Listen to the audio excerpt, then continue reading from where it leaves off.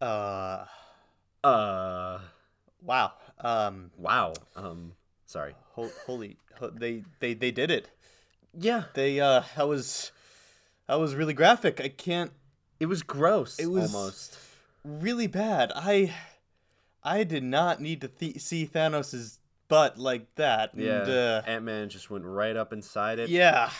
They should have lubed him up when he was tiny. They Yeah, would have saved a lot of lube. a They little could have bit. just dipped him in a bottle of lube instead of just covering up when he was big. I agree. And listen, I mean, clearly he's the hero of the whole thing, but like, man, where has Paul Rudd's career gone?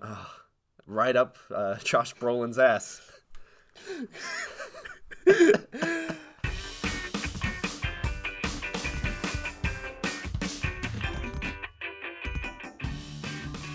Excellent. All right. Thank you, everybody, for tuning in. Welcome Yeah. to the Weekly Undertaking. I am Mike. I'm Alex, and for those of you who without a sense of humor, or that internet access. that was a joke, or was it? It may or may not have been an actual spoiler from this movie. You gotta see it. So for those of you, I guess just for purpose of introduction, this is the opening weekend of Avengers Endgame. Huzzah! And Alex and I saw the movie last night, less than 24 hours ago. Yes. And this is going to be our review of what I think is one of the best and most satisfying movies that I've seen in a very long time. I agree. And yeah, we kind of just fucked around a little bit and made sure that we could just talk about this movie for an entire episode, even though it's kind of like a push for our normal stuff. Oh, what do you mean? Oh yeah, this isn't really a challenge, so to speak, Well, as much as it was a challenge not to cry. that's accurate. Actually, this was very emotional. But for the new people just joining in for this review, what we normally do is pick from a little bucket, which actually is not here right now, but We'll get it. Yeah, we pick from a bucket and we have a challenge that we have to do for a whole week, and then we talk about it at the end of the week, and that's the podcast. yeah, the focus of the podcast normally is self-improvement and trying new things and expanding our horizons. This and stuff. week was just like falling in line with everyone else in the world and seeing this fucking movie. Well, it's also we're huge nerds. Oh yes. And we just kind of need some outlet to process what the hell we just saw. Exactly, and I think we're going to have a good dynamic, you and me, because you have been a comic book reader your entire life. Pretty much, And yeah. I really did not care about superheroes really at all until the MCU came around. He's one of those mainstream nerd culture people, you know, the plebeians. In this specific place, yes. Yeah. But in other nerd genres, absolutely not. Mm-hmm. So, Yeah, but you know, we each have our push and pulls. we each have our genre. Yeah, exactly. But needless to say, we have both been in right in the MCU since 2008. So Since Iron Man, the very first one. Oh yeah. Yeah. So this, please, if you before we get into the details, if you have any love at all whatsoever for the MCU and any part of it, go see this movie. Yeah. It's like That's our spoiler-free review. Done. pretty much. It's like, I mean, I had a question of whether or not this movie was going to because Infinity War was just so perfect. So that the question of will this movie actually do well in following that up was on my mind, and I thought they did it well. This movie, in a weird way, it was like the first movie where I saw like the collective everybody be like, no, this movie's gonna be the fucking second coming. Yeah. It's gonna be amazing. Like, there was a little bit of like, this may be okay for Infinity War. But for this one, I really didn't see anyone be like, let's not get our hype too high, guys, you know? Yeah. But everyone let their hype get way out of control, and it's still satisfied. It still owned it, and yeah, I've read that Marvel, Disney, whatever you want to call it, is such a marketing genius. I've read that they're projected to make nearly $1 billion in the opening weekend Hooray! of the movie. I gotta buy more stock quickly. Yeah. I'm gonna do that right after this episode. Yeah, exactly. But yeah, it's insane how big this movie is. And so we are going to, for the rest of this podcast, And here is your one and only warning. Continue. Spoiler warning. Oh, yeah, no, that's what I meant. Yeah, it's we're gonna go through this movie beat by beat and just kind of break it down and break apart what was one of the most magnificent cinema experiences I've ever had. We're literally going to talk about every single part of this movie. You will be left with nothing if you listen to this. So please, if you haven't already, go watch Endgame. And if you have, then relax. Yeah. Chill out. But first, now that we're done and all the people who are getting out of here, I'm just going to give you an extra 30 seconds just to be safe. If you're like driving a car, give you some time to pull over. Mike, how was your week otherwise? I mean, it was good, but it was overshadowed by this monster of a movie. It was just, the same. Literally, my entire week was like, don't get spoiled by Endgame, don't get spoiled by Endgame, and just like stay low all week. Oh yeah, if you haven't watched it and are still somehow tuning in, I'm impressed. Stay away from the internet. Yeah, no. Because it's crawling with spoilers. Don't read any comments. Never. Do not click on a single comment section. Absolutely. Absolutely not. Okay. 5, now, 4. I think everyone's gone. Yeah. 3, 2, 1. Okay, cool. Well, wait, before we get started. Okay. Well, now we are spoiling things. But you said last night before we watched it that you got spoiled at one little thing. I want you to tell me what it was. Also, I'm gonna real quick. Alex is going to change a thing, but I'm back. The thing that I got spoiled, I was scrolling through the comment section of a meme page that had nothing to do with Avengers, and the one comment I read was Iron Man dies. Really? Yeah. Aww. Which was... And you still had the nerve to come to say to me when we were eating pizza, I think Iron Man's gonna die in this movie. I think everybody knew that this was the end of Iron Man. This is the logical conclusion of his story arc.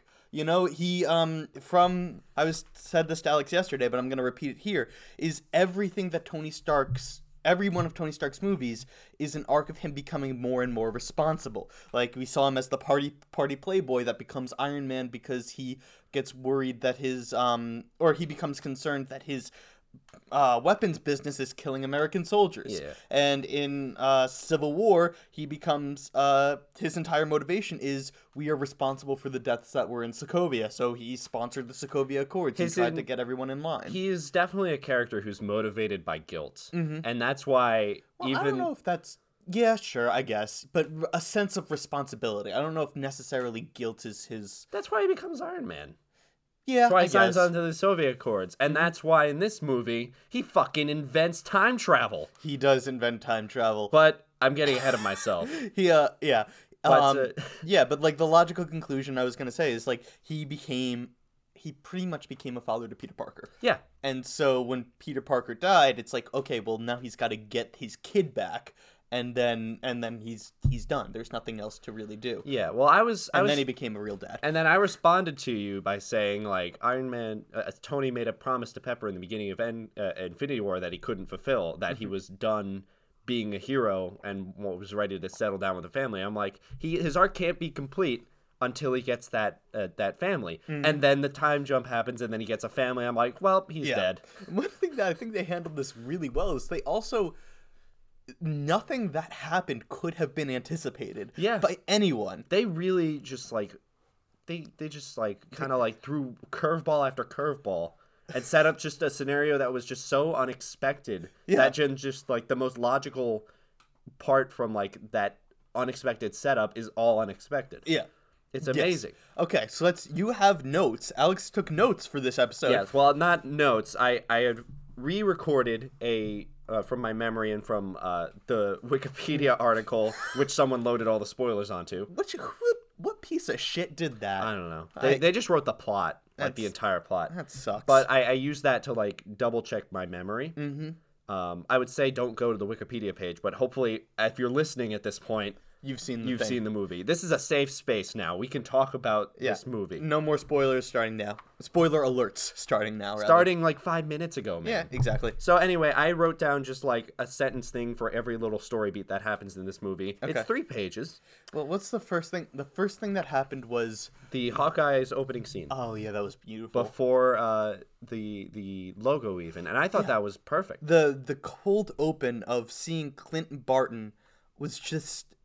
It was perfect. So magnificently done. Of like, it's him showing his daughter how to shoot an arrow, which is just so perfect and of course. so nice. That's what he teaches his kids. Yeah, and it motivates his character for the rest of the movie. It was just so beautifully done because it's like we've had a year to process the heartbreak that we first felt when we saw the snap of everybody getting dusted. Yep. And so to reopen that in such a way that it just, we refelt that wound. We refelt the hurt that we had processed over the past year. Hawkeye was one of the only Avengers we haven't seen react to the snap before this movie. And I think it was very important to just show that one last side. It also killed me that he didn't even see any of He the didn't even deaths. watch it happen. No. He just turned around. And it was gone. And everyone was gone. And he's just like, what the hell just happened? So painful. Oh, man. And then they immediately just went into the credits sequence of, like, the... Oh, I guess The Marvel logo. Yeah, the Marvel logo. That is the credit sequence, Yeah, right? it's just one logo. Yeah. That's all they need. We get it. Yeah, it was... So, I've never seen Marvel ever do a cold open like that before. But just... I'm sure they've done it, and I just can't think of one. Maybe. But I don't... Regardless, the use of it here was just so... It was good. It was perfect. It was literally just... caught me off guard, just like it caught It was a him off great guard. tone setter for the first third of this movie. Yes. Just like fucking bummer. Oh, God. That's the tone of the first third. For the rest of the next, I want to say like 45 minutes. At least maybe even an hour. We just saw the entire Marvel universe Be sad. in mourning. Yeah, which is, I think it's very important. And people were, I was listening to some reviews, even just this week of like non-spoiler reviews before I saw it. And people were saying like, and I agree with this, that Avengers Infinity War may be the better like paced movie overall, just like without context. But if this movie didn't have like a super slow beginning, then the last movie wouldn't feel like it was like as world breaking as it was. Exactly. It had to happen this way. You had to see the impact of the snap and everything like that. And I was fine with it. And it was crazy to fine me. with it. I was beyond fine with Yeah. it. It made you really feel things. Like, And, yeah, slow opens I'm usually not cool with, but this was like this was great. yeah. And I want to talk about stuff later, but I want to try and stay in order. Oh yeah, of course. It's just it was okay. So after the credits, we saw Tony and Nebula. right. They were playing like paper football or something like that. And that was adorable because you could tell it meant so much to Nebula to just like play a game like with no like consequences. I mean, she was just so competitive. It was the first fun moment of the movie, but it felt so empty in the wake of the and I think that's also part of the greatness of the first beat of Hawkeye's family rather being dusted, is it just made everything feel so damn empty after it, because that's a gag that later in the movie would have been hysterical to see Tony Stark and alien robot woman playing paper freaking football. Yeah, but now it's just like, their context, they're really just trying to get anywhere, but mainly for Tony Earth. Also gotta give it to the makeup or CGI team or whatever they used to make Robert Downey Jr. look like he was starving to death. Yeah, he looked very, very like sickly. Emaciated. I was very impressed. Yeah. I noticed that too. Yeah. And then, of course, they were saved by Captain Marvel. Which I want to say, it's the entrance that everybody was expecting to be super badass, and it's just, she's there. It was just super somber. She was there. It was super quiet and quaint, and it made sense if you've seen Captain Marvel and the end credit scene. Mm-hmm.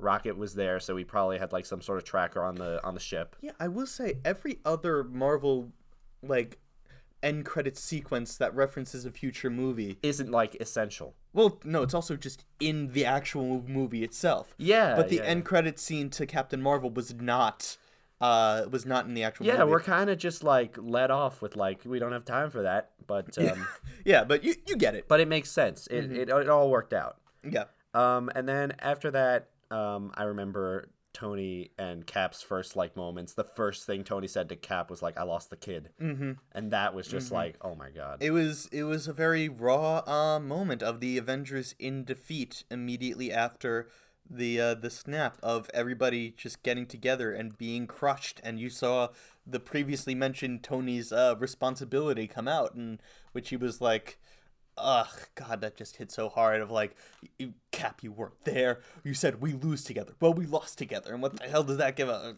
Oh, God. It was such good acting. It was, yeah. RDJ is such a good actor. Yeah. Both, RDJ and Chris Evans, I think this is my favorite performance from both of them. I'd agree with that. I'd agree with that. They both knocked it out of the park with this one. And then they just freaking go to Thanos and kill him immediately. Well, if you say it like that, but like, you know, they're just like, well, first they're like, you know, Cap curses. He said, "Let's go get this son of a bitch." He does do that. Then we get the title card. Of course.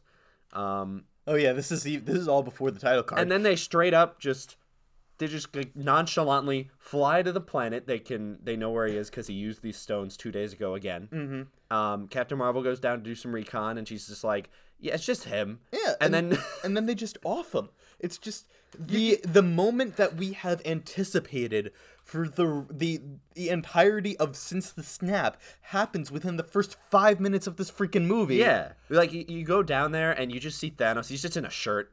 He's just like in a regular shirt. He has his victory of he's farming in a peaceful universe, and he's just like super chill with just like hanging out forever. And then the most amazing part that like follows through on all of Thanos's like what he said in the previous movie was when they ambush him. Thor cuts off his arm immediately, which is smart. And then they check and the stones are gone. Right. And Thanos is just like, "Yeah, I destroyed them because all they provided for me after the snap was temptation." And I'm just like, yeah, he was serious. That's all he wanted them for. It was a Thanos victory moment. It really was. It was oh god, he saw it as his victory. And then, of course, we had the great line where Thor chops off his head and just goes, and then Rocky goes, "What did you just do?" And Thor goes, "I went for the head." Of course. Which is just, it's the line that we were all expecting, and I give the Russo brothers massive props for making it seem so empty. Like, this is exactly what we've been waiting for. This is not, like, it does not feel like a victory. At all. Like, he was like legit. If they never like went to kill him and like nothing happened, like Thanos would have just done nothing for the rest of his life. Yeah, like they didn't save anything. That was just revenge. That wasn't avenging. That was revenging. Exactly, and it was pointless. And it felt empty afterwards. You're right. And then they had the balls to do one of the, they skipped ahead. They just let this world in which half the population is gone just continue to play out for 5 years. Yeah, like that title card was insane. Like it came up so slowly. It was like 5. And I'm like, no. And it was like years. I was like, don't do it. I was like, later. I was like, oh, they're going to do it. What? And then it was just skipping ahead to 5 years after the snap. And it was, it was that move in and of itself made me realize, oh, this is going to be nothing like anything anyone predicted. This is going to just be so crazy. Yeah. And just like the few scenes we get before Ant-Man enters the ring, before and after the 5 years later jump, you just tell everyone has just like a tone of sad acceptance to them. Right. Just no one there is smiling. Just everyone has their head held down. Just like, we lost a long time ago, and the world is just kind of dark now. Yeah, like I said, it was just a moment of grief for everybody. And of course, Cap's running a freaking support group. Which is, and one of the Russo brothers was in the circle. Oh, was he really? Yeah, he was the one. He went on a date with a. He was the one who went on a date. Yeah. It was either Joe or Anthony Russo. I don't know which one. Oh, I didn't know that. Yeah. That's such a nice touch. It was a nice touch, right? Yeah, it was a great moment. I was like, hey, it's one of them. Yeah. I don't know who is who. Sorry. Because I know you're listening. I don't think the Russo brothers are listening. And if you are, please come on the show. We have many questions to interview about. Yeah, now you can talk about it. Yeah, exactly. Yeah. Hang out with Phil Lewis. Damn it, I swore to myself I wouldn't mention him in this episode. God, I want to do a segment on him we so can't. Bad. We don't have time. So bad. But for those of you who are just joining, we're kind of obsessed with Phil Lewis, and we have a theme song about him. But, check out last week's episode if you're interested in that. We'll do another segment sometime in the future. Anyway, after that, Scott Lang, Ant-Man, escapes the quantum realm because of a rat. Through chance. And again, learns what happened. Of the most theorized about moments of how does Ant-Man escape the quantum realm? A rat just steps on a button. And a lot of people are fucking mad about that, and I don't understand why. No. Because the thing is, I would be upset about that if it was 3 days later, and then he escapes. But no, this was 5 years. Yeah. They jumped to just the point when he escaped.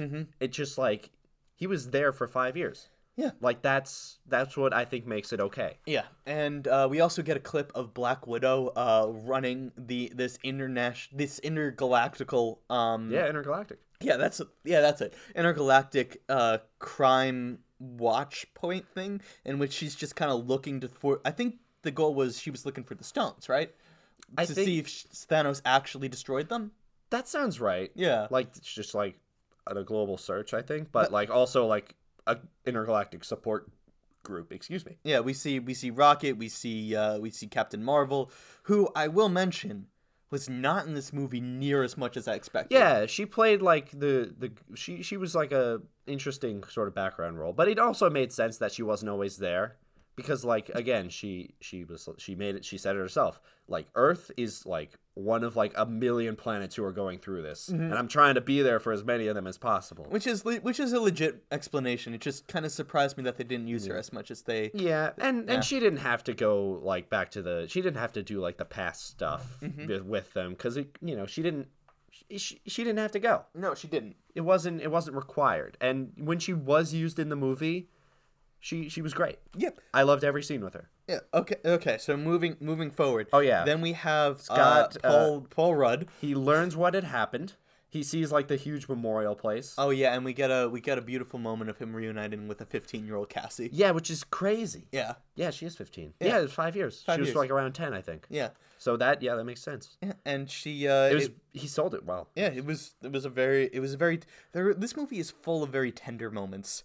And if we give each moment enough time, as much time as it deserves, this podcast will never freaking end. Yeah, we're jumping past a few things, of course, but see the movie. This can't be like a 5-hour podcast. I mean, it totally could. Absolutely, I'm already accepted the fact that we're pushing like way over an hour with this episode. So lucky you.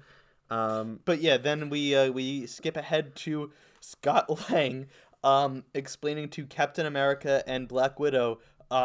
Just like, yeah, it was 5 hours in the quantum realm for me, and maybe we could go back and like fix everything and stuff like that. And this is one of the moments that kind of bothered me a little bit.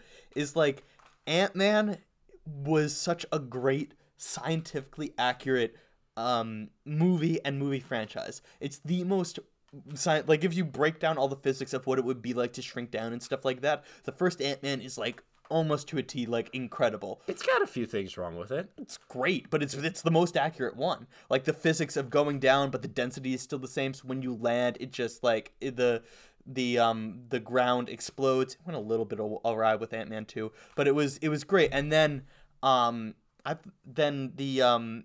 but they kind of threw that out the window when the pin particles were able to travel through time and stuff like that. Yeah, but you know what? That wasn't necessarily a problem for me. It just kind of surprised me. It wasn't just Ant-Man. Tony was the one who invented time travel. He did. So, he totally did. All the credit to him, and that's another reason he needed to die.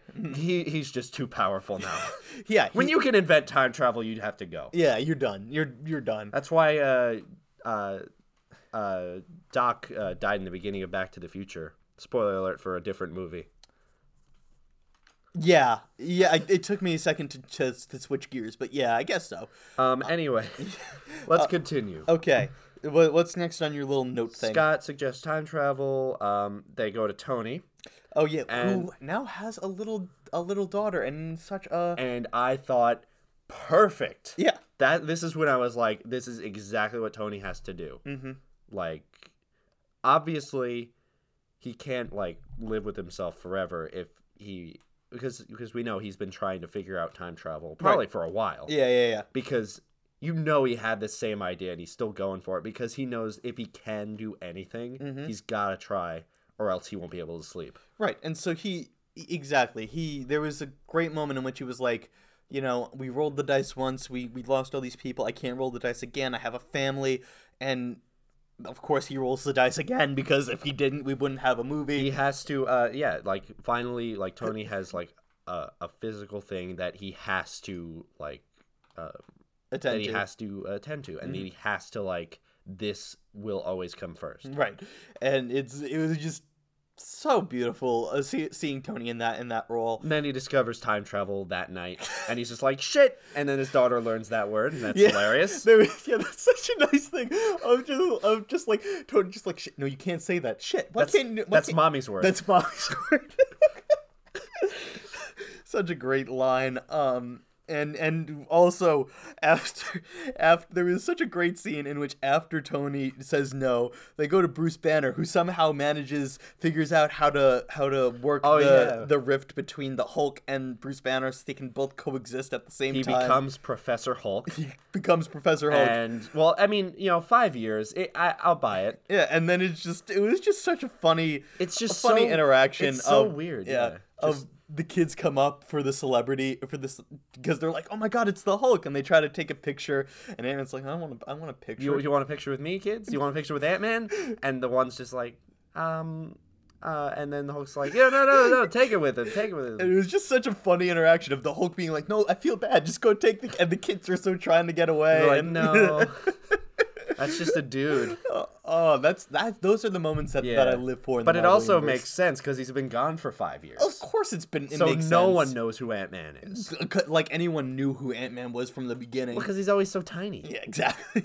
But this movie when it jokes around, it kills. It lands. It does so well. I think every joke hit in this movie for me. Oh, I agree.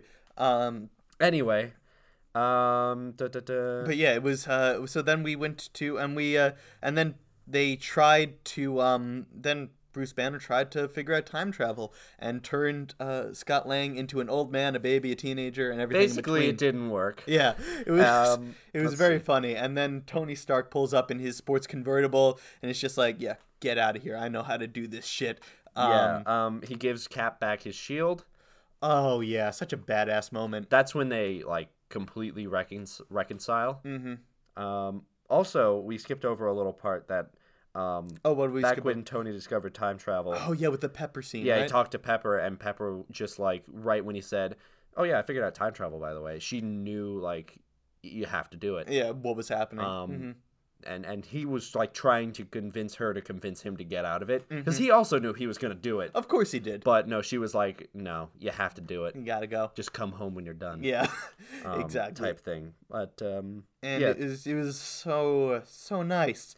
And then they then Tony figures out time travel, and then the rest of the Avengers go off to recruit the other rest of the Avengers. That's right. And also, we find out in an earlier scene, I forget which scene, but we find out that Clint Barton has gone Punisher on us. Yeah, that's the scene that we're doing right now. Oh, is it? Well, yeah. Well, Nat finds Clint. Yeah. And he does this whole thing of he's pulling the Punisher, he's beating up the Yakuza, and it's such a great. It's a very fun scene. He's just killing it. But it's God, I want a whole movie of just Hawkeye being just Punisher. Being angry. Yeah. There is a character named for him in the comics, but it was after I stopped reading. Was it Ronan? No, Ronan the Accuser was the main enemy of Guardians of the Galaxy. It's something like that. Yeah. I'd look it up, but you know what? We have other things to talk about. It does start with an R, so I don't feel that bad. Yeah, but then they go and they recruit the Punisher, Hawkeye. And then Professor Hulk and Rocket travel to New Asgard, which I love. Mm-hmm. That the rest, like 25% of the remaining Asgardians, just like built a little fishing town in Norway. I think it was Norway. I mean, that would make sense. It should be Norway. It's Norse, or they could actually have done it in the remnants of Asgard. Oh no, they couldn't, because then unless the big lava man was killed in the snap. No, they are on Earth. Are you sure? Absolutely. It's not like intergalactic travel is out of the question here. They were riding on a truck. Yeah, and what? They can't have trucks in Asgard? Okay, but it was on Earth. And Valkyrie's back. Yes. And so is Korg and Meek, my two favorite people. We found out where Valkyrie was during the whole Infinity War thing. I think in the first shot, like you saw like a ship flying away, and that was like the other half of Asgard that didn't get killed. Oh. It was very loosely implied. Okay. But I'm glad they're okay and they're all hanging out. Then Professor Hulk and Rocket find Thor playing Fortnite with Korg and Meek. Oh yeah, and he's fat. And He's fat. He's such a great. And Taika's back as Korg, and I love him. Every line. It was just it's such a fun little movie, a little touch of. We find out that Thor has spent every waking moment since he killed Thanos Drinking beer. just getting drunk, and he's got this huge beer belly, and it's fantastic because it's like Chris Hemsworth, I'm sure, was named sexiest person of the year for the past 6 years running, and if that's not true, it should be. Yeah. But he's just this overweight guy, and it was just such a nice twist for the character. I have a joke to shoot back at you, but I have to wait until we go to another part because I want to talk about it anyway. No. You don't want to? Yes. You don't want to make a joke? No. Okay. I will. Okay. Just remind me. Okay. Later. Am I going to know when the joke No. belonged? Okay. Well, I'll remember. But, yeah, after a lot of talking, they convinced Thor to come back.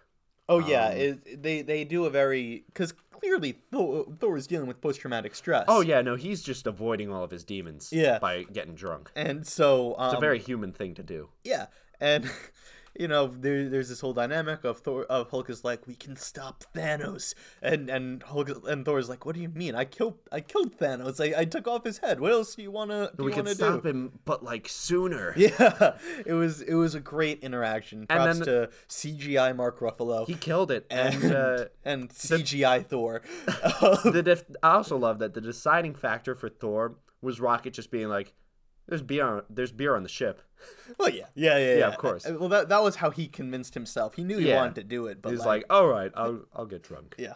Anyway, everyone goes back, and then they have this I love this scene for some reason. They're all just because it reminds me of like super fans just sitting in a basement. Mm-hmm. Like they're all just like, all right, the Infinity Stone was here at this point. The Infinity Stone was here at this point. The Power Stone was on Morag here. Like they're all just like super geeking out. They totally do like a fan post of like a map of where every stone is throughout history. And the Black Widow in those scenes is just like I could totally tell it's just like Scarlett Johansson just in real life trying to like follow anything.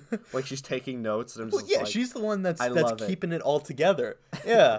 But I loved that. I loved that scene. It was just so precious. Yeah. And I'm sorry, I keep thinking of things. But I also love that Thor the Dark World had to be an important part of this plot. But since everyone forgot about Thor the Dark World, Thor had to spend 30 seconds just telling everyone the whole plot of that movie really quick. Yeah, I've noticed they've done that in the past few really, really strong Marvel movies, is they take the universally hated ones and just describe them real quick to get you caught up. Oh no, they make them crucial. Like for example, the main villain in Civil War, he was played by William Hurt. Zemo. No. Yes, Zemo. Yes, General Zemo was the main villain in The Incredible Hulk. The first... Oh, he was? Yeah, he was it was... And nobody likes him at all, ever. And so they brought him back because they're just like, we gotta make it relevant to the Marvel Universe. We can't just ditch that one. Mm-hmm. I didn't know that. And they used every part of even the shittiest movies. And I like that. And this one, they made Thor the Dark World a crucial component. I mean, they didn't have a choice. Yeah. The Aether showed up in no other place at no other time. The only other choice was going to the Collector. Which they could have done. Yeah, that's a legitimate thing. Yeah. But I don't know. I liked that they went back to Asgard. Oh, I do too. It worked very, very well. So yeah, after that, they eventually decided to split into 3 teams because they learned that 3 of the Infinity Stones were all in New York at one point. Yes. Which is awesome. And then they do the sitcom finale bit for the second act. They do the sitcom finale where, in Full House, when Michelle loses her memory and they have to revisit all the hit episodes in which Uncle Joey and Jesse go and sing Elvis songs to her to sleep. They do that with this one. Except it's not a flashback. No. They go back. They just revisit all of the hit movies. They go back to the Avengers. They go back to Thor the Dark World. They go back to... All right, you say hit movies. That's one hit movie.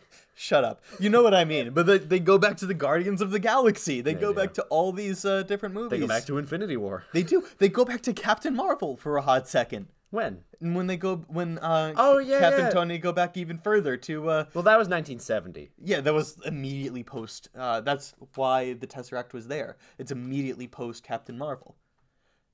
Is it? Yes, yeah, because the Tesseract comes to Earth. Nick Fury gets it through the events in Captain Marvel. Okay, I thought it was in 1970. I got confused. No. The scene is in 1970. But Captain Marvel's in 1990.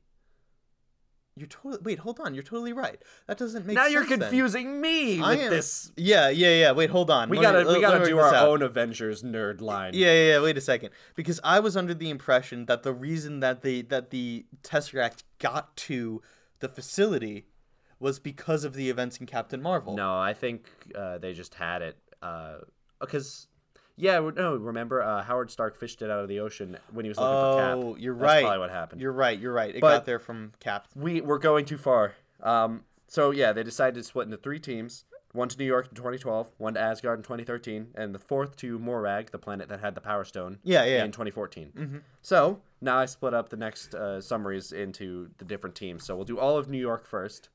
Oh, well, yeah, I mean, we don't need to describe the plot or anything like that. no, We just need to hit on the badass moments. Yeah, I know. So, But I'm trying to keep us organized. Okay. Because this movie is fucking ridiculous. it is. It also, the time travel components of all the time travel movies that have existed, this is the cleanest, I thought. Yeah, this is the one that, like, doesn't feel cheap at all. Yeah, Like, they earn everything in this movie. Yeah, they work for every inch. It works. But yeah, they in a lesser movie done by any lesser writer or director or whatever, it's just it could have gotten so confusing, so convoluted. Absolutely. And it does not here. So I give them massive props for pulling that off. And that's the first third of this movie. Time for the second third. Yeah, well, first act of the movie. Yeah. And this is where it starts actually getting badass. Yeah. So New York 2012.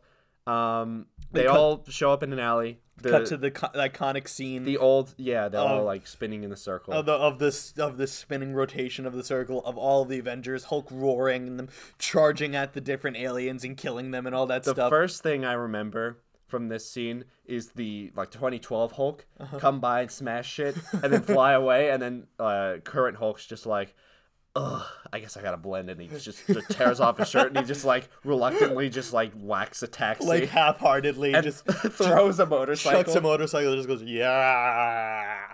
So funny. So freaking funny. I think the Hulk has had his best scenes in this movie. Yeah, I think so too. Just the dynamic and the stairs we have to talk about later. The stairs? Oh, yeah. The whole stairs of him running down just like, ugh, stairs. So there are 3 stones.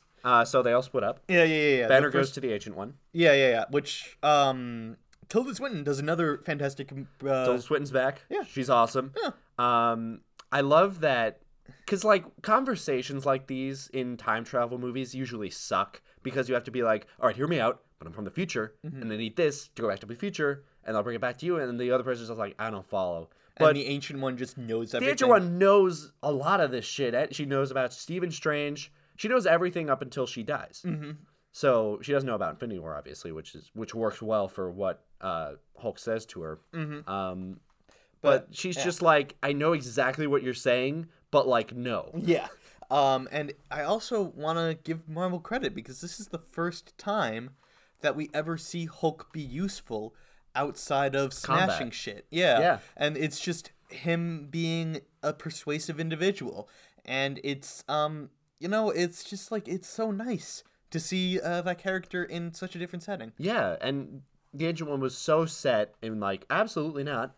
Because, of course, it's the fucking time stone. Yeah. And then Bruce is like, if it's so important, then why Doctor Strange give it to Thanos? Oh, yeah. And then that's how he convinces her. And then she was like, that's just instant 180. She's like, he's the best of us. Mm-hmm. He must have done it for a reason. Mm-hmm. I have to follow through with this.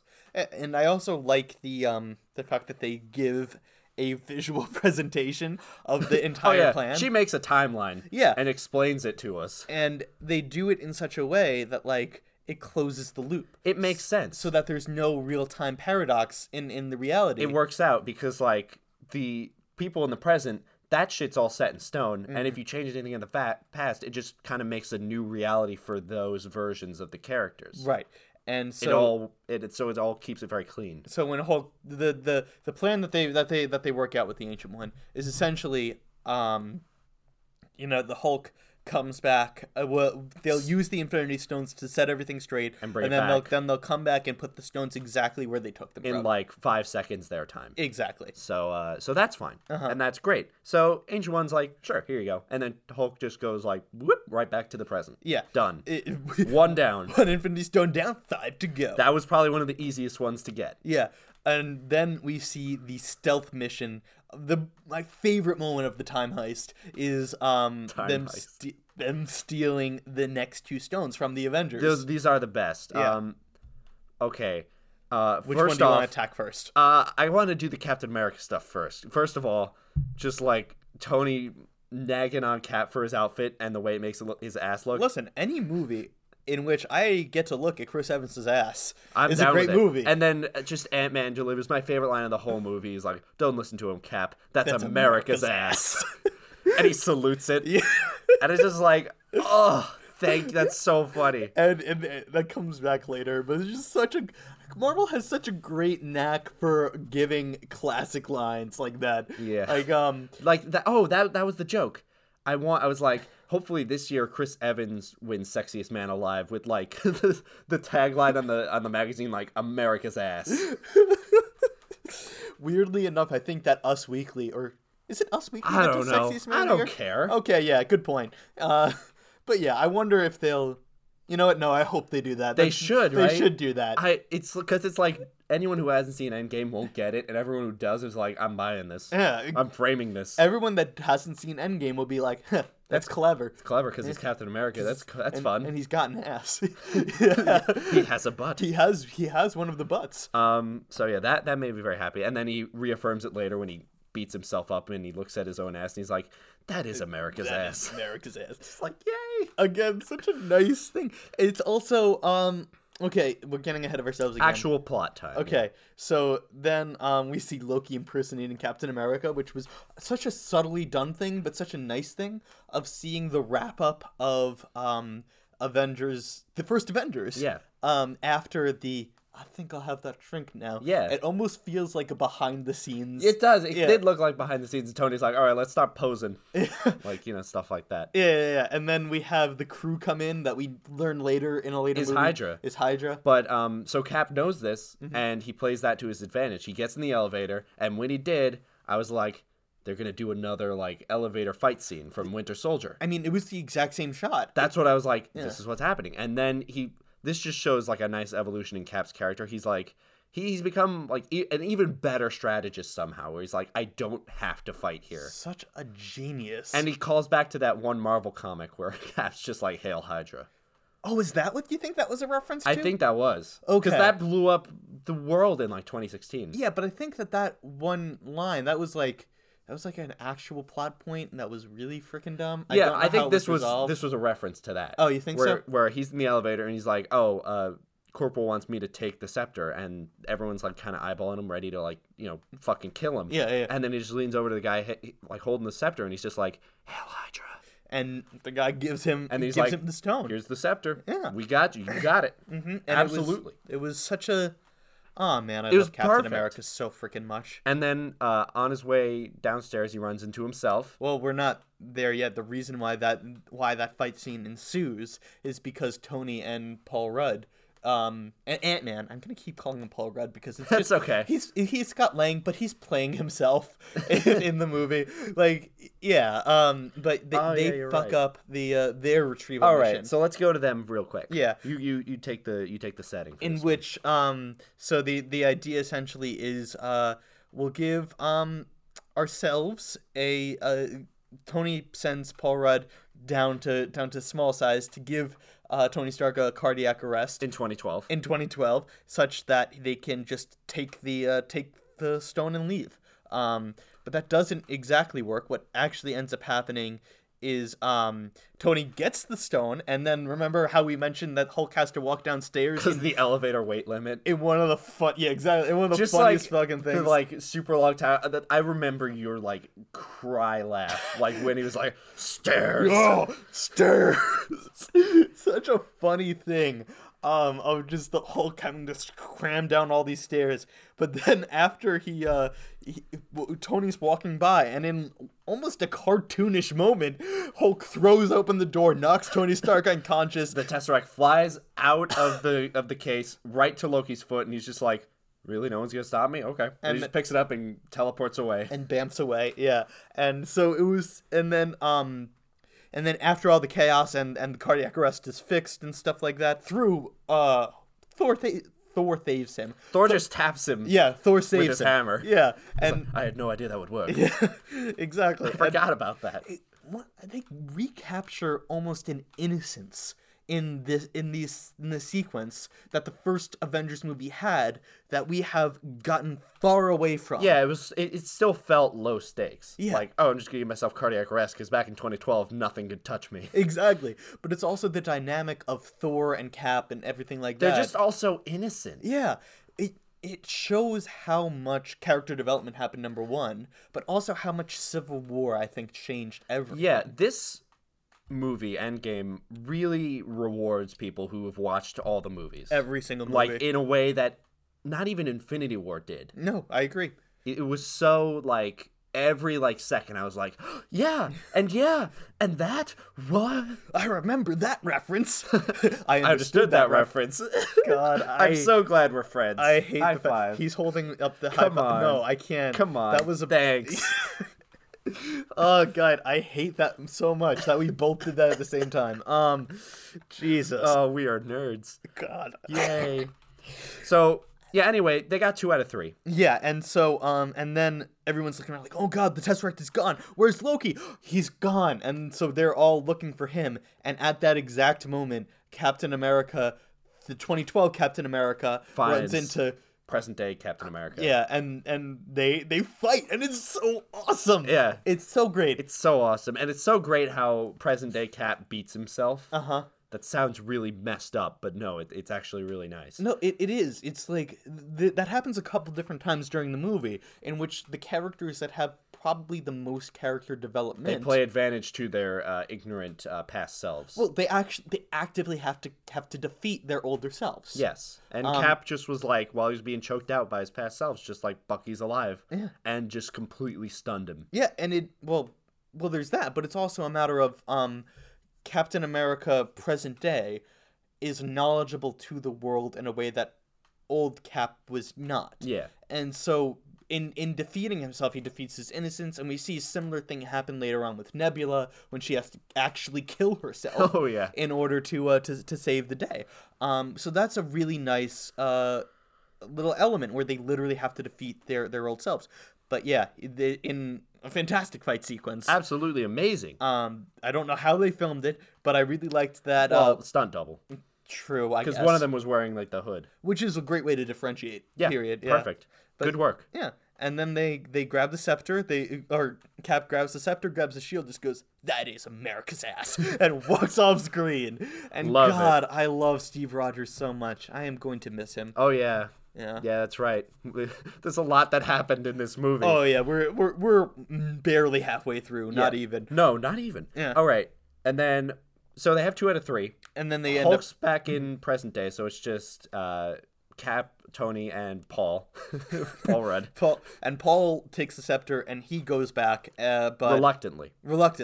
But and Cap and Tony are like, okay, we need to go to a place that has both the Tesseract, or time that has both the Tesseract and more Pym particles. Yeah. So they figure the only real time they can think of is 1970 S.H.I.E.L.D. headquarters. Right, because that's when Hank Pym was developing the Pym particle. Yes, and they also had the Tesseract at the same place. So they get there, they split up. Cap gets the Pym particles, Tony gets the Tesseract, and they both run into old, awkward friends. Well, yeah, and this is another moment in which it's just so beautiful. Yeah. We get to see the conclusion of we see a conclusion of each of their arcs in which Tony Stark meets his dad. And has, like, a really nice talk with him. Like, I thought, like, something's gonna go wrong here. Oh, yeah. But no, it was just a beautiful ending to his story. Mm-hmm. It was so much so, in which he gives parenting advice to his old dad, and that's funny. And Cap gets to see Agent Carter as the director of S.H.I.E.L.D. Which is awesome. It's so I used this word before, but it's so satisfying. It's so nice to see Cap see his old flame. That would probably be my one word review for this movie. Satisfying? Yeah. Yeah. Sorry, continue. Yeah. It's just, to see his old flame in a world without him. Mm-hmm. And so, yeah, it was a beautifully done thing. And then they bamfed back to present day, and let's go to Hooray. the Guardians of the Galaxy part of this. 50 minutes in. Let's go to the next page. Okay. Well, this one's shorter. Yeah, let's do Asgard. Okay. Right. Because that's a shorter like culmination of scenes, but it is Thor's a wreck. Yeah, after essentially out of like the 3 missions, this is the one I didn't like the most. Okay. Like I still liked it, but out of the 3, it was the one where I was like, this was it was okay. Yeah, it was also I think they put the emphasis on too much on Thor for this one. Like, well, it's Rocket Asgard. but Rocket saved the day, and we learned nothing about him. Well, Thor was also the one who's broken here. True. Thor was the one who needed to recover. Yeah, it's just, what did we learn? We learned that Rocket was capable and competent in a way that few others are. Yes, and also Thor would have probably absolutely been able to do this if it was anywhere other than Asgard, but right before his mom died. Well, he was also drunk off his ass, so I don't know if I agree with that. But well, definitely less capable. Capable, yeah. He was not the hammer throwing badass. He was going through a lot. But like the other two, of the main trilogy, he also, you're right, he got his moment alone with his mentor. He got a culmination of sorts. Yes. With his with someone that he loved. He got was closure mourning. with his mother. Yes, that's the word I was looking for. Thank you. Closure. And Rocket got the ether. The MacGuffin. The one of 6 MacGuffins. Yeah, which he extracted out of Jane. They kind of skipped over that detail.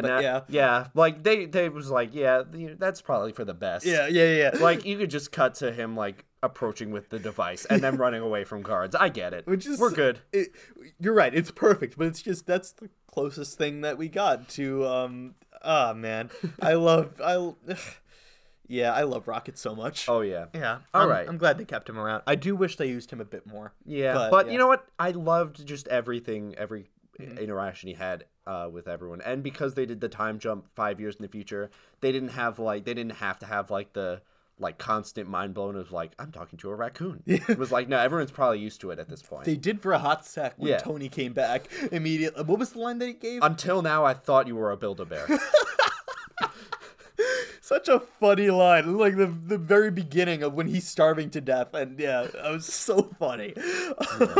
So they're both ready to go, and Thor was just like, "Fuck it," and he takes Mjolnir from his past self. Yeah, and he bams off, and it's also a great victory moment for Thor because he's like, "I'm still worthy." That he actually says that, right? Yeah.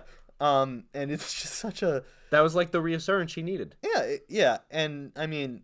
Granted, we'd never see ripped Thor again. I don't know if we ever will. We will. He'll probably be getting on his way in the next Guardians film. Yeah, just working out and all that. Yeah. Like still kind of like a lean dad kind of. I mean, he was the pinnacle of a dad bod in this.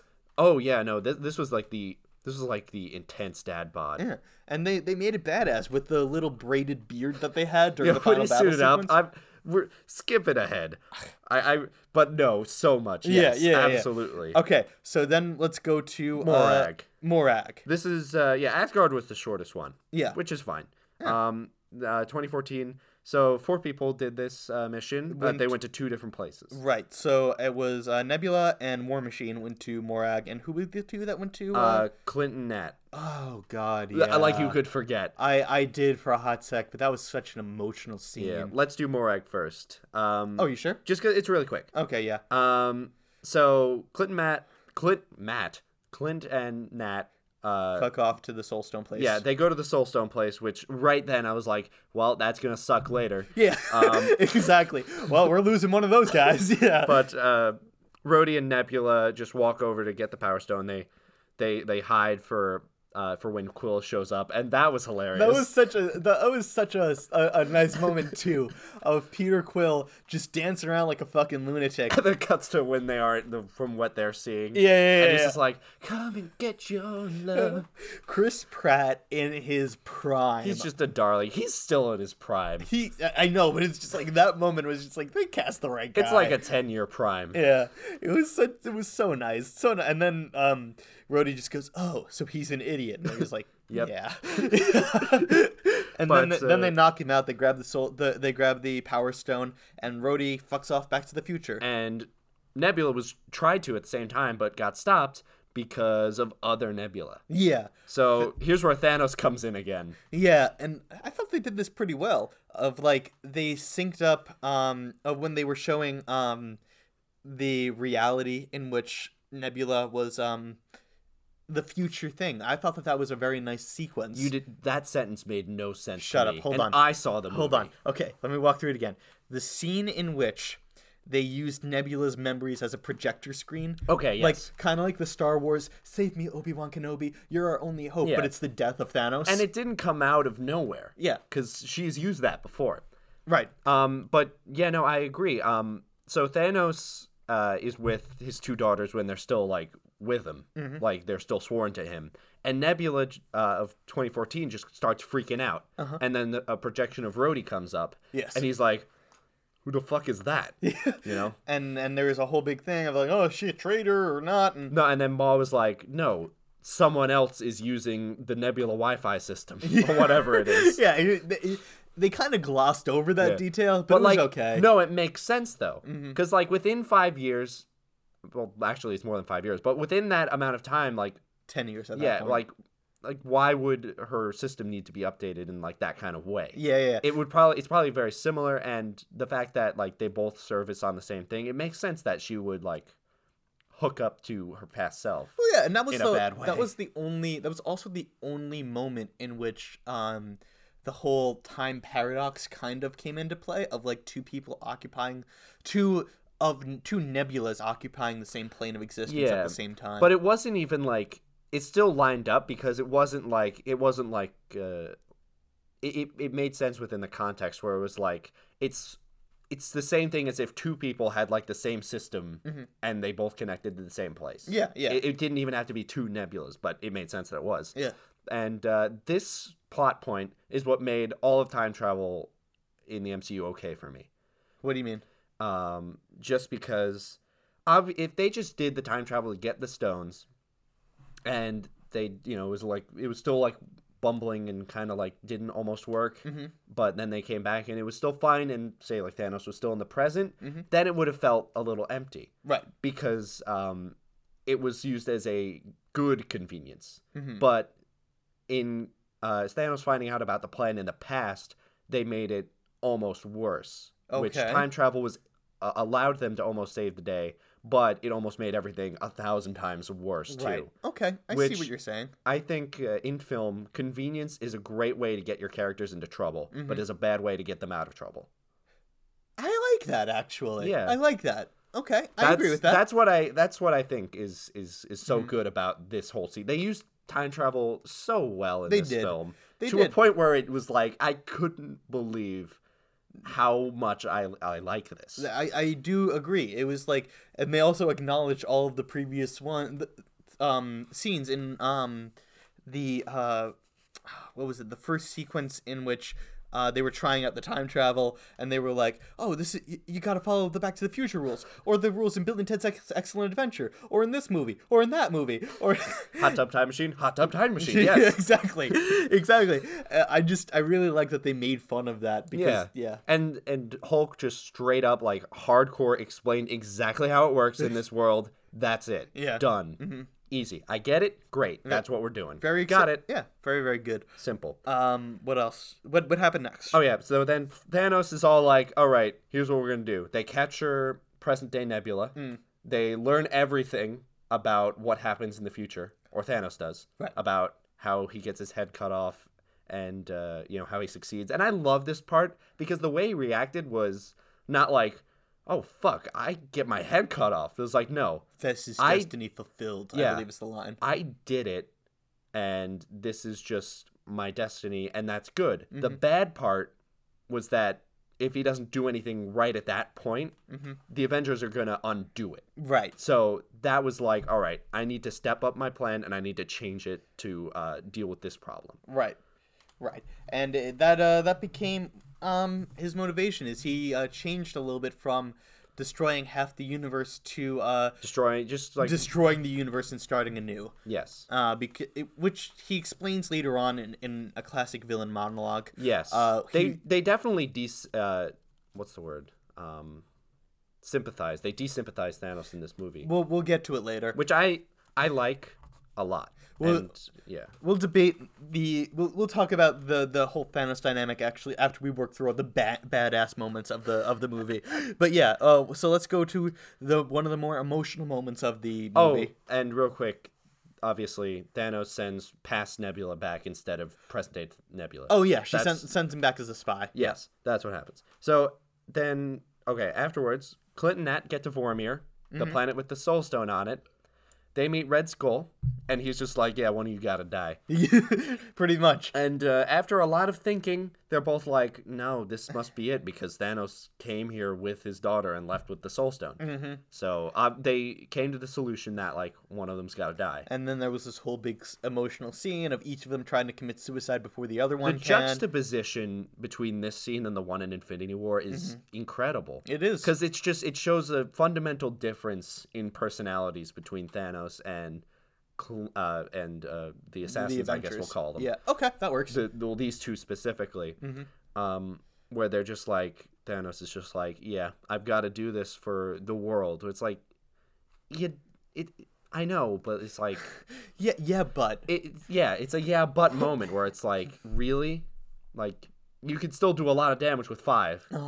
And yeah, these guys know that they have to get it, and they're both ready to sacrifice. And I think they did a great job with subverting expectation here, because I thought wholeheartedly Hawkeye was going over. Oh yeah, me too. Which is, I think that's why they did the whole assassin scene and he lost his family in the beginning scene, because you want to set him up for that type of redemption. Right. But Black Widow says no to that.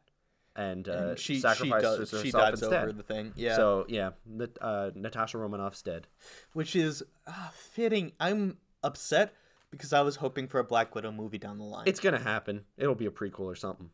I could see them doing like a Black Widow TV show on the Disney Prime or the Disney Plus rather, streaming service. It'll happen. But yeah, I'm gonna miss ScarJo. She did a great job. It was also a very, very fitting end to that character. Yeah, she killed it. Yeah. It was the most selfless way to do it for the greater good. 100%. See, that's another thing. That's another difference between the Avengers and Thanos. Thanos, when he says for the greater good, he sacrifices someone else. Yeah, but when an Avenger says for the greater good, they mean I'm going to die, and that's okay. Yeah, that's a good way to put it. Yeah. And that just shows this fundamental difference in personality, in my opinion. I don't want to get too much into my meta-analysis until after we go through all the different points, but I do have something to say about that. Cool. So we'll get to it later. Great. Yeah. Well, anyway, that's the end of the second beat. That's the end of the sitcom part. Yeah. They all go back and they're just like, what great times. Memories. And then they're like, oh, crap, Black Widow's dead. Yeah, which is sad. But they have all 6, and they did it. They do. And it was a great thing of... how do I put this? There was it was a great moment in which there was a victory for the characters on screen, but everyone in the audience, at least I did, but it felt like it was throughout the theater. It was like the sense of unease because we knew there was a spy up there. Yeah, like there's that one little thing that happened that no one else knows about. Where it's like, Thanos knows he's coming. So you gotta do this fast. Yeah. So right away, like, they didn't waste any time. No. They took they got all the soul stone. They got all the stones, and they put them on an Iron Man gauntlet, which was awesome looking. It was pretty badass. And eventually Hulk was like, I should be the one to do it, which I agree with. If anyone could take it, it's him. Right, in his Hulk state. Yes. Uh-huh. So... And then he does it. It's a very, very hard for him to do because it's not as, which I liked. I liked that they put the thing in where it was like very difficult for him to do it. Yeah. Because in the original Infinity War, they said that Peter Dinklage's dwarven giant character created the only thing that could wield them without damaging the wielder. Yeah, like everyone who put that thing on really was like, ow, ow, ow, ow, ow, ow. Ow, ow. Yeah, just like feeling so much pain. So I respect the fact that and that gauntlet, like even the gauntlet that was made for Thanos was still like not completely like perfect. Right. Like it's still really like you got that rush like when you put it on, but what it settles down. Yeah. And then yeah, that's true actually. When you put it all in, you saw it, but it was never a painful pulse of power. It was like intense. Right. It looked, but no, this looked painful. Exactly. They charred off. It almost charred off Hulk's arm entirely. No, he needed a cast. Yeah. But like he barely got that snap off, and it worked. It did.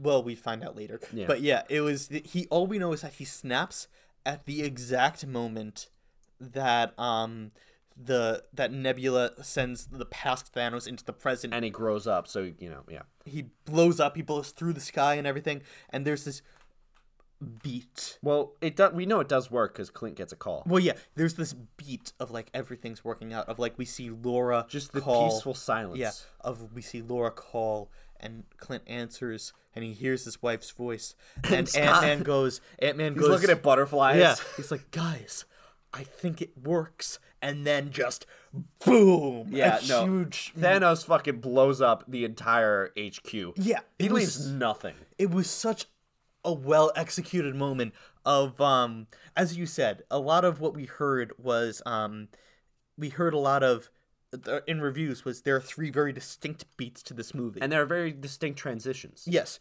and this is one of them. Just like we see Hulk lies down and he looks up and he sees the ship and the rockets like coming toward them fast, but it's so quiet, and it's just like that moment of, oh fuck. Yeah, and we just it's just such a great thing where I thought Ant-Man was gone when he just when the explosion happens and you just see him get yeeted like way like far away.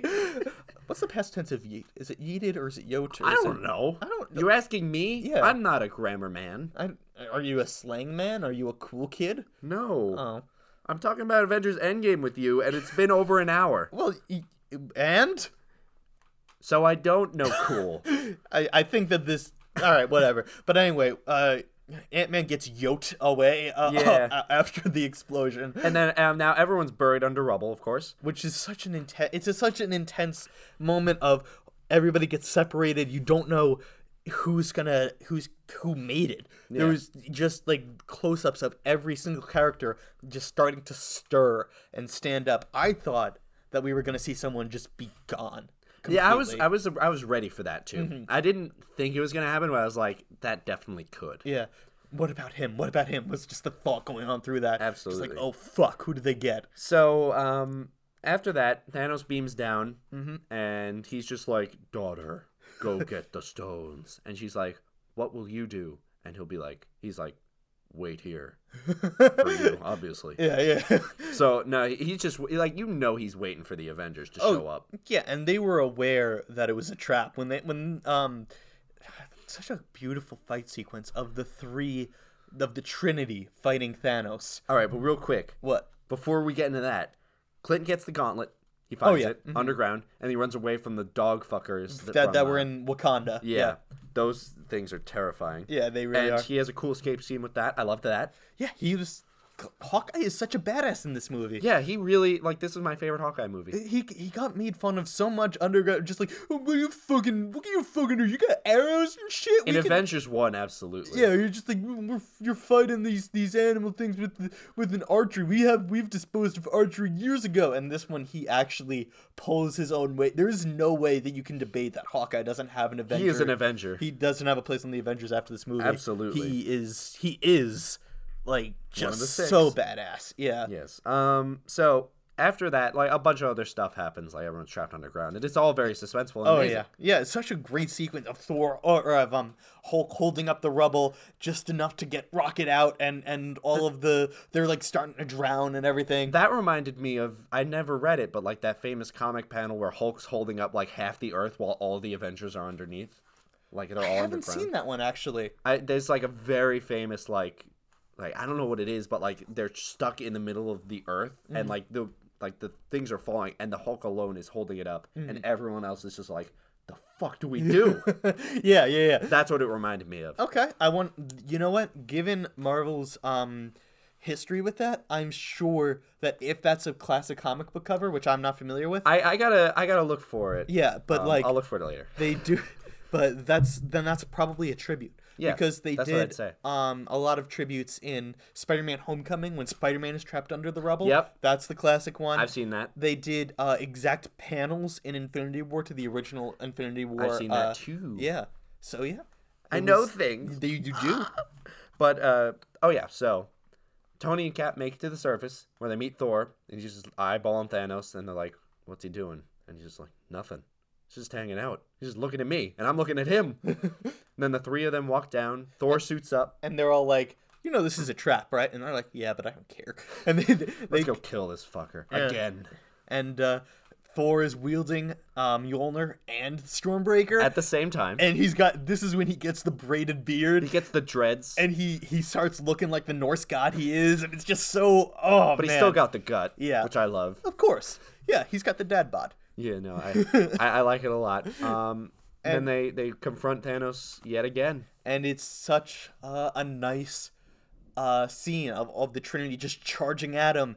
And it's, oh god, it's so cool. They start fighting. This entire fight was probably my favorite moment. Yeah. In the whole scene. Oh no, there's one more that tops it for me, but which we'll get to in a minute. But Oh, like, same. Yeah. No, I know what you're talking about, Yeah. and same. Yeah. I literally am still deaf in my left ear from your scream. Yeah. But yeah, it's such a, oh my god, the whole fight sequence, and sure, they fight and then they cut away to some of the others escaping and shit like that, but who cares about them when this is the most badass moment ever of Thanos breaks Captain America's shield. He KOs Iron Man by holding him up. Iron Man takes the brunt of I can never pronounce the name. Mjolnir, and he KOs him, and Thor is getting his. It's a flip of the scene in which Thor comes down with Stormbreaker and gets Thanos in the chest and pushes it in and stuff. Thanos is doing that to him. It's his twist, and I also think the reason why, in the movie, in the meta part of it, one of the reasons that they made him fat outside of just, being hysterical is also because Thor could 1v1 Thanos. That's what I was prime. thinking, the same thing. Yeah. That was a very smart way to like make it so that the three of them could like not easily take down Thanos. Right. Like Thor at his prime, as we saw in Infinity War, was an easy match for Thanos with all 6 stones. Yeah. Or, well, actually, the reason why he did that was because he took him by surprise. That's also true. But yeah, he could totally 1v1 Thanos, even without the stones, for sure. Yeah. So this was like a clever way to be like, all right, all 3 of them need to work together. Yeah. And even then, it's going to be tough. And then the most... my favorite moment in the entire MCU. Yeah, I gotta say, this is my favorite moment, too. Of just... You see a close-up of Mjolnir being... Like, it just rising, and you see it slam into the side of Thanos' head. And then it keeps flying. It keeps flying, and it goes back to Captain America's head. And he catches it! And it's just, oh my god, the theater erupted in cheers. Yeah, all I heard was, ah! I was freaking out, because it's also, it was a, number one, badass moment for Steve Rogers, and Thor was cheering, just like, I knew it! I knew it! And it calls back to the Age of Ultron moment, and when they were lifting the hammer, and Cap almost got it. He moved it, makes me wonder I wonder if Cap was faking in that moment, or if he just... Well, because it's like, here's the thing, it was like, he would have gained nothing from lifting it at that point. It would have just made Thor look like an asshole. Exactly. You're right. Yeah. And he's like a cool dude, so he would have probably been like, maybe not. Not right now. Yeah, exactly. But yeah, oh man, it was. And then Captain America kicks the crap out of Thanos for a little using Mjolnir or whatever the name is.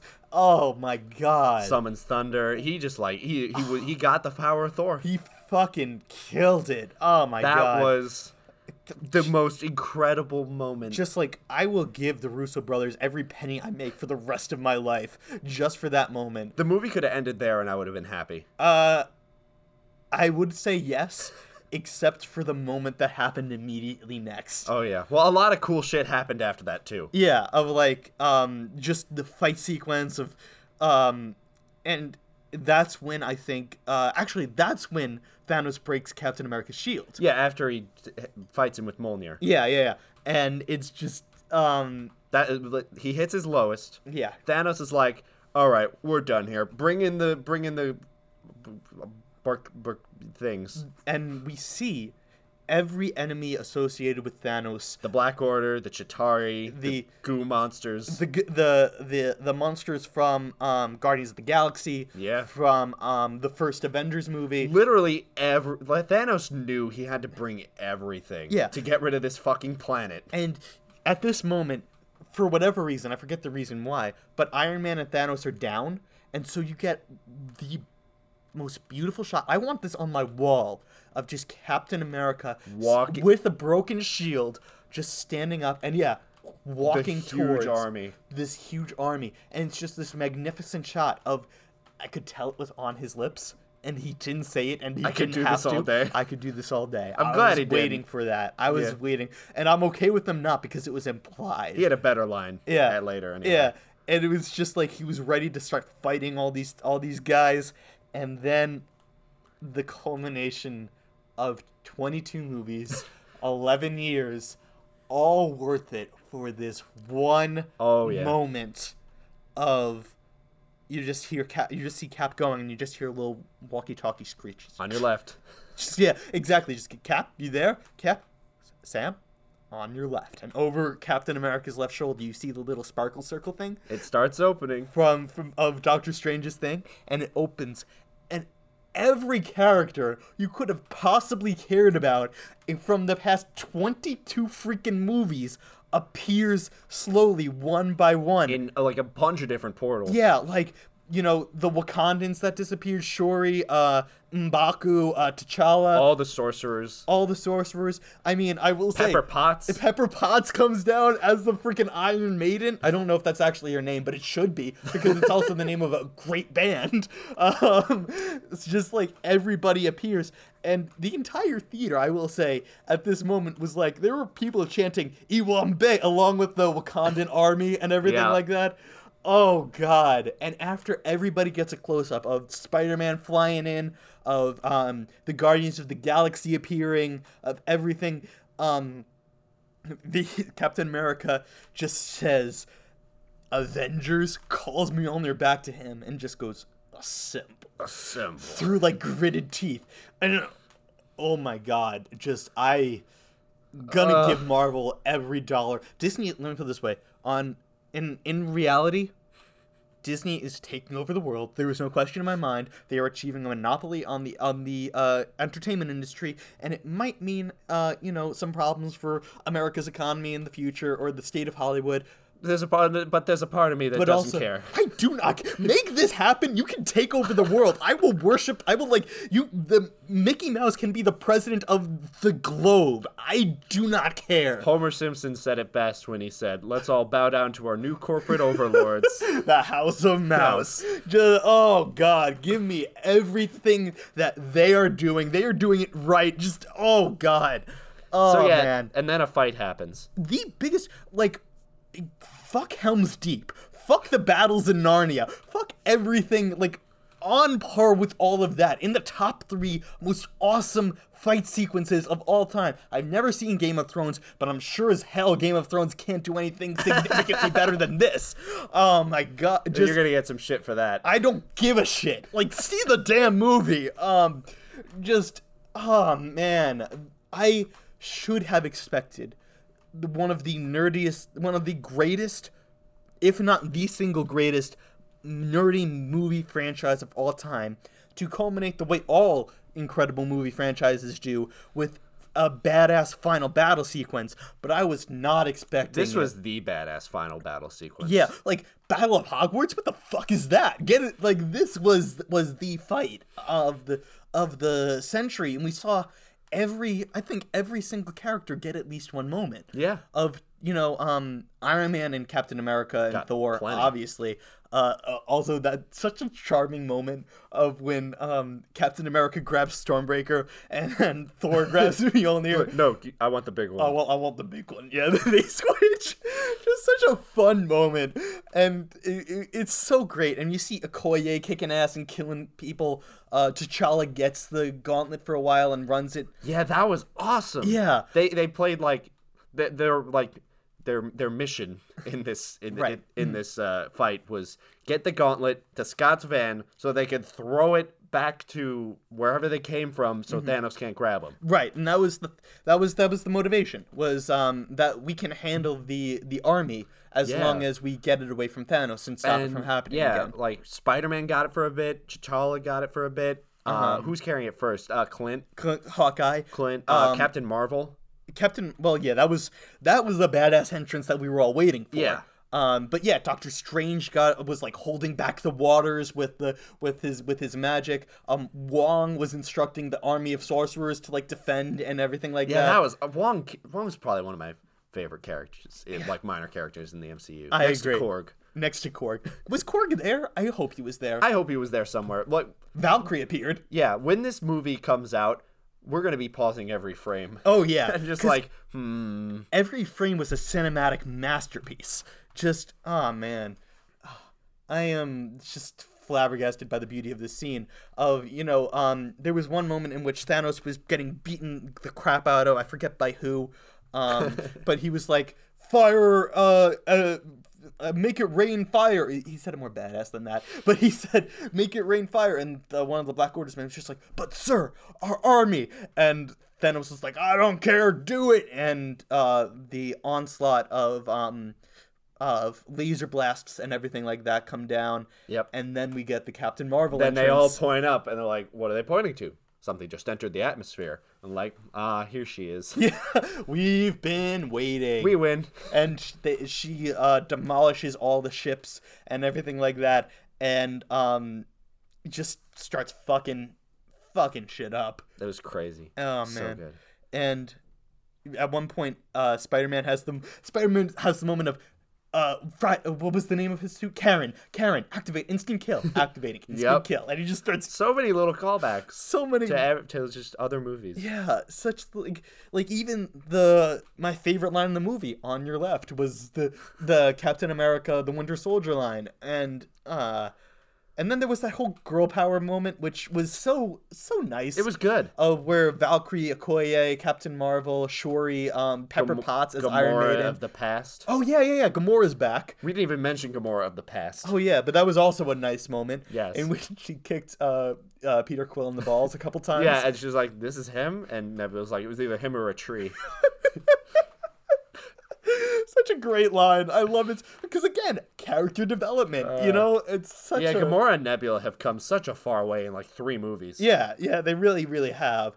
And they all start kicking ass, and then Thanos chucks his dual-wielded spear axe thing, or whatever it's called, into Scott's van. Oh yeah, and they hung the thing,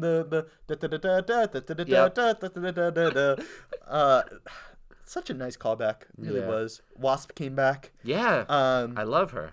Yeah, she kicked ass too.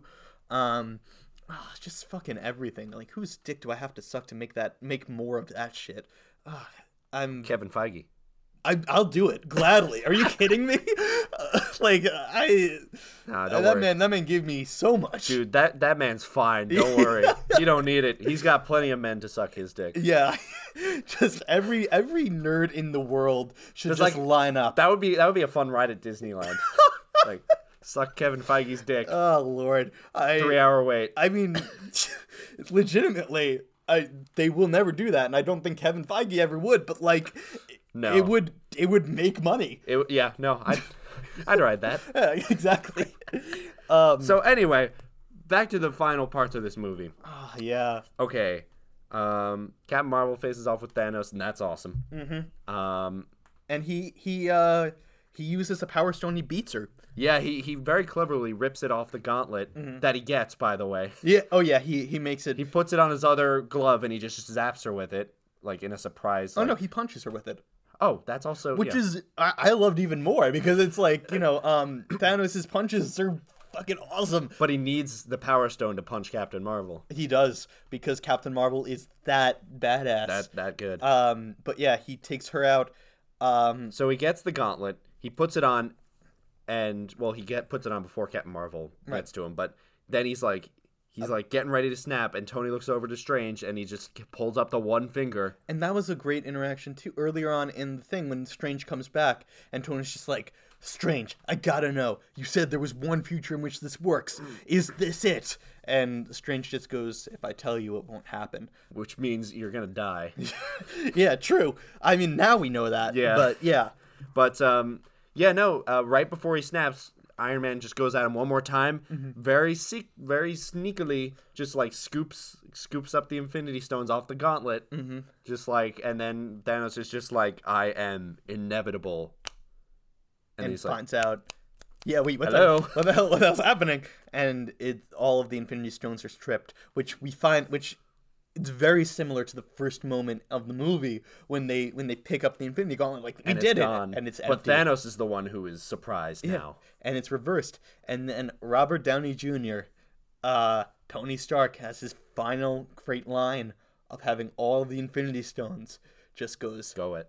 I am Iron Man, and snaps away and dusts Thanos' entire army, and Thanos, and that was a beautiful death sequence. And then that was it.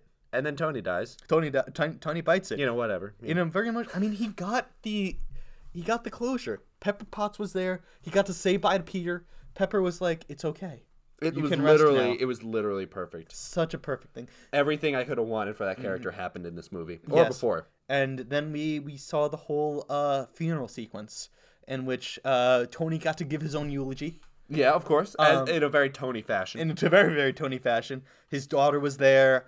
Everybody he ever loved was there. Representatives from every single movie franchise, from Wakanda, from the Guardians, from obviously every Avenger, Spider-Man and Aunt May. I looked up the one random guy. You know who I'm talking about? Yeah, I saw him. Apparently, I didn't see Iron Man 3 because I heard he was the kid trash. from Iron Man 3. That's what I was thinking. Yeah, same actor.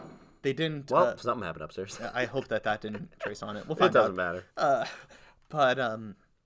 Yeah, I was thinking that. Regardless, yeah. I mean, that's what it was. It was the same actor. Iron Man 3 was pretty good. I heard it was very bad. Well, if you watch it now, I'm sure it's good because it's a very psychological film. Oh, really? It's not like, because it wasn't like action, and it was right after Avengers. Like, it was super just like Tony dealing with his own shit. It was that was the one where like the enemy turned out to be an actor. Yeah. Some people don't like that. I thought it was cool. Okay. Well, but you should watch it because I do think it's a good movie. I will say the one thing that I didn't even mention the Stan Lee cameo. Oh yeah, Stan Lee is in this movie for a second. Yeah, his moment was in 1970. He's a hippie driving by he's driving doing 100 going past the military base in 1970, and he's just like free love or something like that. And it was a very nice end. That's Stan Lee's last cameo. It's perfect. But the one thing that I think that would have made the movie even better, would have had everybody even in more tears than they did, is if Stan Lee was in the funeral party. Oh, that would have been so nice. Just like you pan around and you just see Stan Lee, doesn't even need a line, just like standing there, just mourning. And I mean, I would have loved that. Yeah, it's just like such a little thing that, I mean, it was beautiful without it. Yeah, but just such a little thing that would have been that would have made me cry. And then Nick Fury steps out and yep. Here's what I really wanted, because this is a PG-13 movie and you can say the word fuck once. I really wanted to see Samuel L. Jackson undust You know what I mean? Like, And they come just, together. And just like, fuck her. Yeah, exactly. Just completes it. Just because that's his catchphrase. It's just fuck. Just ends the movie with mother, starts with fucker. I love it. Did we have a fuck moment in this movie? I don't think so. We didn't need it. I'm just curious. So anyway, wrapping up a few more things. Yes. Tony appoints Valkyrie as the Queen of New Asgard. Which is so fitting. Which is perfect. Yeah. And then tags along with the Guardians of the Galaxy to have space adventures. Yeah, which I love. I recognize why they did it. And the reason why they did it is because Ragnarok was so hysterical. And it showed off Chris Hemsworth's... Hemsworth's... That's it, right? Yeah. Possessive range. He just fits so nicely with them. He does. So it works very well. And the dynamic between Chris Pratt and Chris Hemsworth... it's great. Or Quill and Thor, whatever you want to call him, will work so well. And I'm so excited to see it. I just want a whole movie of him just hanging out with them. And they don't even have to do anything. They just hang out. Yeah. I'd love that. Yeah, and it's... The Guardians 3 is still happening, right? Yeah. I remember that throughout the complications with James Gunn He's and all that. He's back now. Oh, he is? Okay. Gotcha. Which everyone's very happy about, and I am too. But I think that's the first movie after the next Spider-Man film. It's Spider-Man and then Guardians 3? Yeah, but Guardians 3 is like a while away still. Yeah. So we're having a little bit of a hiatus. Okay. Which is good. Yeah. Honestly, this should be the hiatus starting film. I don't know why Far From Home's coming out in a few months. You know what? I agree with that, actually. Because then it's also... I think everybody knew that the people being snapped away were going to come back in one fashion or another. But you didn't have to put out a trailer for the next Spider-Man movie. Right. It's just the reason... Or if they were to do that, say... You don't have to confirm that this movie happens after Endgame. You could very easily say... That's true. It would be very easy to say, the Infinity War Spider-Man on the bus thing that we saw was him coming home from Europe. Yeah. Well, I mean, he said in that movie it was like field trip to the MoMA. Oh, did they? Yeah. I just remember him saying it was a field trip. But regardless, they didn't have to confirm that. Because even though this was a masterpiece of storytelling, how badass and ballsy... The real world ruined it. Yeah, exactly. It's just... it would have been so cool. Or not cool, but it would have been so influential if they just left everybody dead. Yeah. And I'm glad they didn't, don't get me wrong. Yeah. But, yeah, it would have been so we gutsy. didn't get to experience the fact that might happen. Right. We did. And we all knew that it wasn't going to last. Uh-huh. But, yeah, it was... That's just a thing that I could critique him for. And now, the last thing in this movie was the final, big surprise.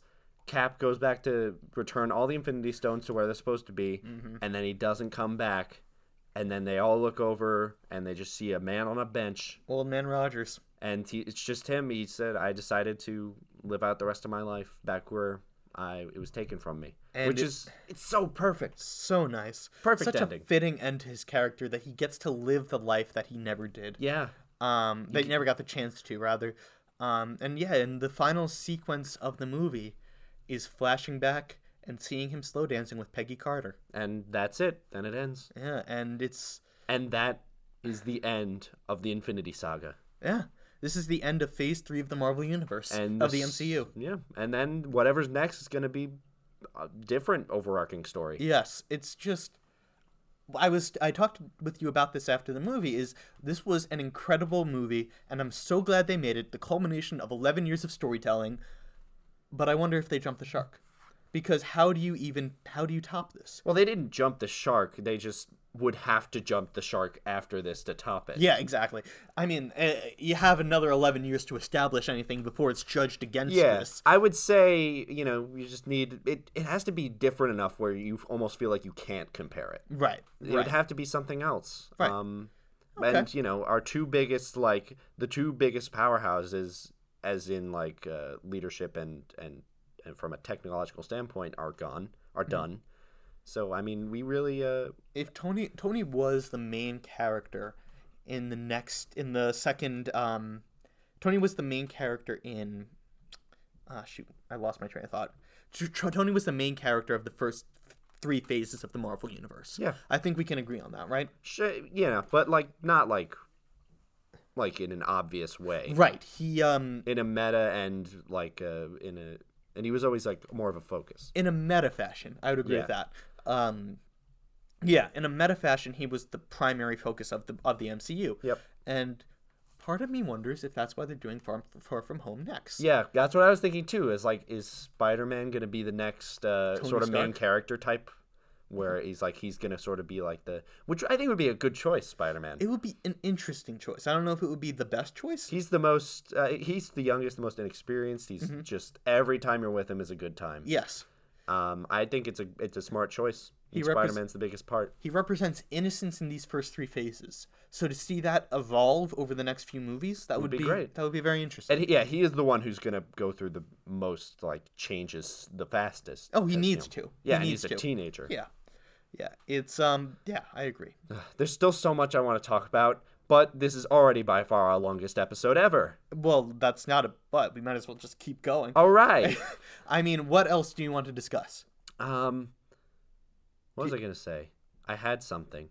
Oh, yeah. My one question was so there was a 5-year time jump, of course. Yes. So, Peter, he's still in high school, though, right? Because, he didn't age. Yes. So, half of the people who were, 15 in 2018 are now 20 or something or whatever, and he's still 15. And half of them are still 15. Yeah, that's crazy to me. It's going to make for a weird kind of... It's going to be a weird adjustment period for the world. Yeah, it is. I wonder if... Yeah, it's going to be so weird. It's so weird to think about, but yeah. So, the logistics of that, just there's probably a lot of fun things you could think about. Oh, yeah, for sure. I mean, everything could be... There was near anarchy for a little while after Absolutely. that. But yeah. So, do you have any critiques of the film? Honestly, I liked almost every single part of it. The time travel elements all made sense to me. I agree. Everything was done in a way that was very, very satisfying, as we have said. Yeah. There's not really anything that comes to mind that makes me want to say aside from the sluggish first third, but it's a very intentional part of the film. It needs to be there. Yeah, and I agree. But it makes you feel sad. But that's not a critique. That's a part of the movie. Well, one thing that I will say is I agree with your time travel thing. They executed time travel better than I thought would ever be possible. Yeah, they did a good job. But one critique that I have, and I mentioned this to you after the movie, and I'm sticking by it, is that they changed Thanos' character. Oh, we're talking about this. Okay. Yeah, come on. No, this is the episode to talk about. Yeah, absolutely. So here's the thing. Yeah. Mike and I have a disagreement on this. Can I argue my point? Well, absolutely. You argue your point, and then I'll prove you wrong. Okay, cool. It's just part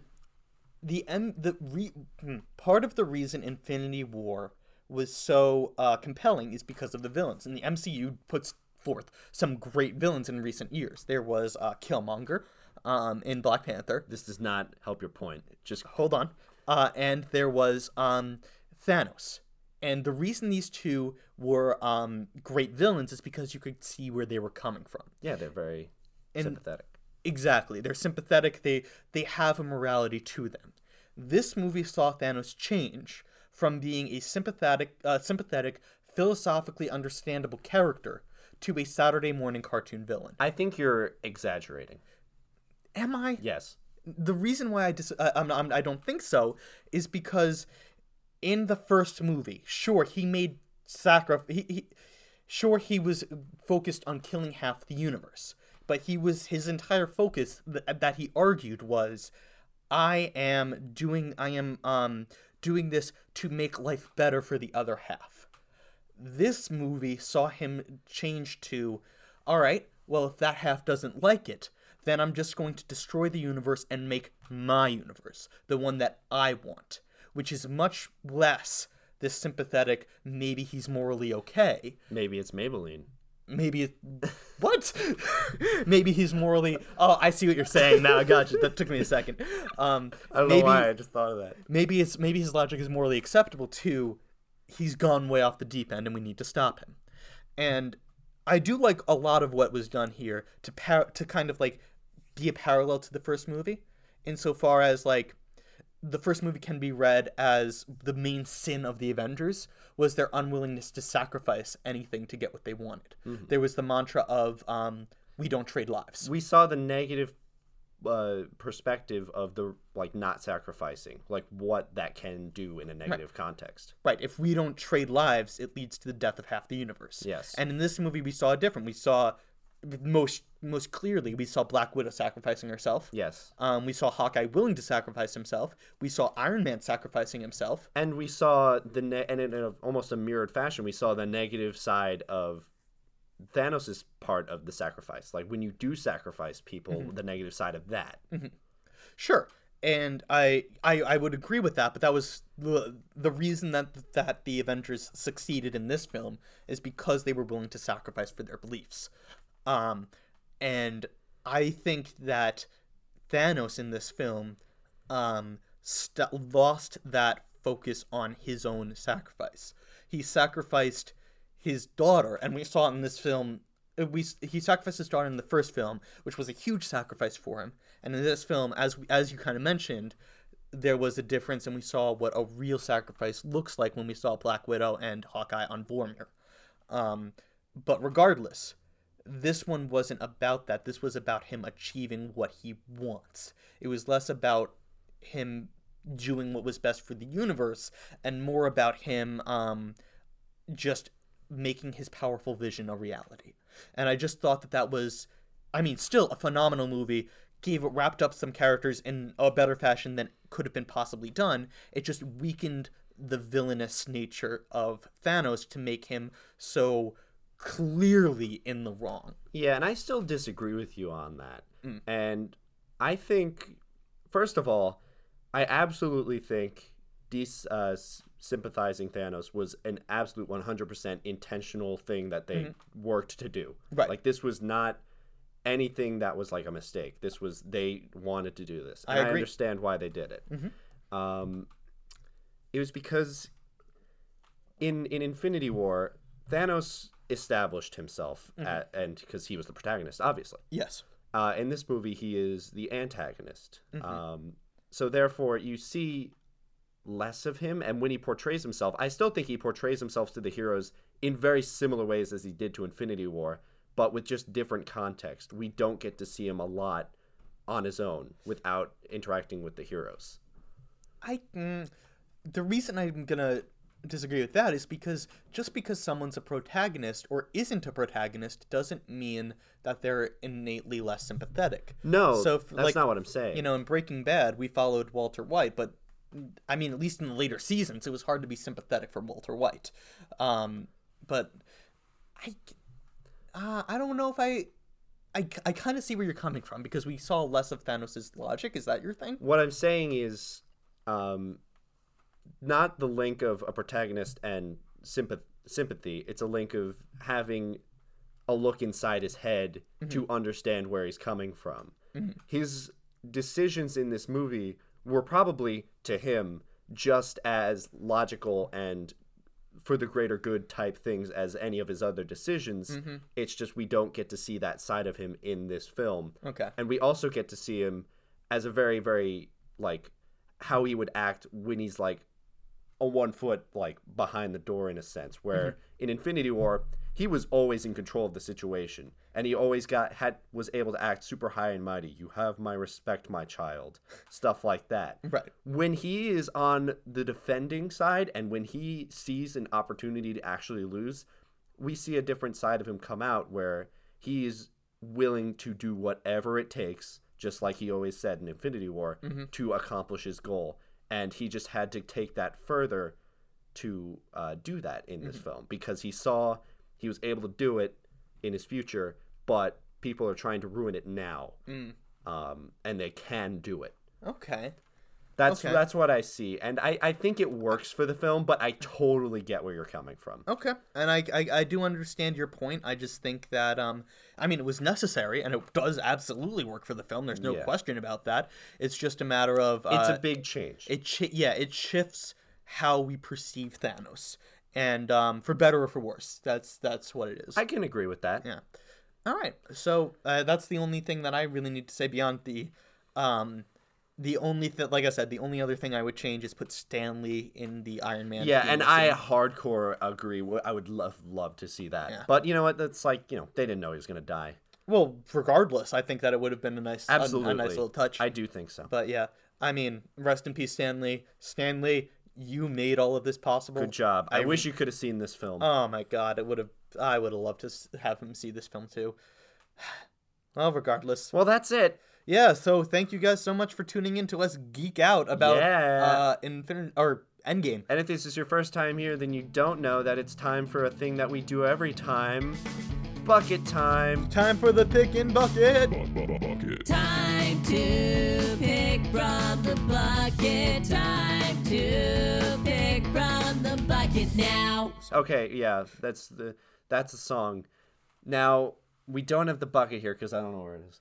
But I'll find it. But we actually, because of our weird scheduling to get this episode up today, you're welcome. Yes. We recorded next week's episode last week. We did. So what was the challenge, Mike? It was to not eat meat for a week. We became vegetarians for a whole week, and that episode's coming up next week. Yeah, so please tune in as we discuss what that was like. Yeah, it was a very good episode, if I do say so myself. I agree, so you should come back. Yeah. So yeah, thank you guys so much for tuning in.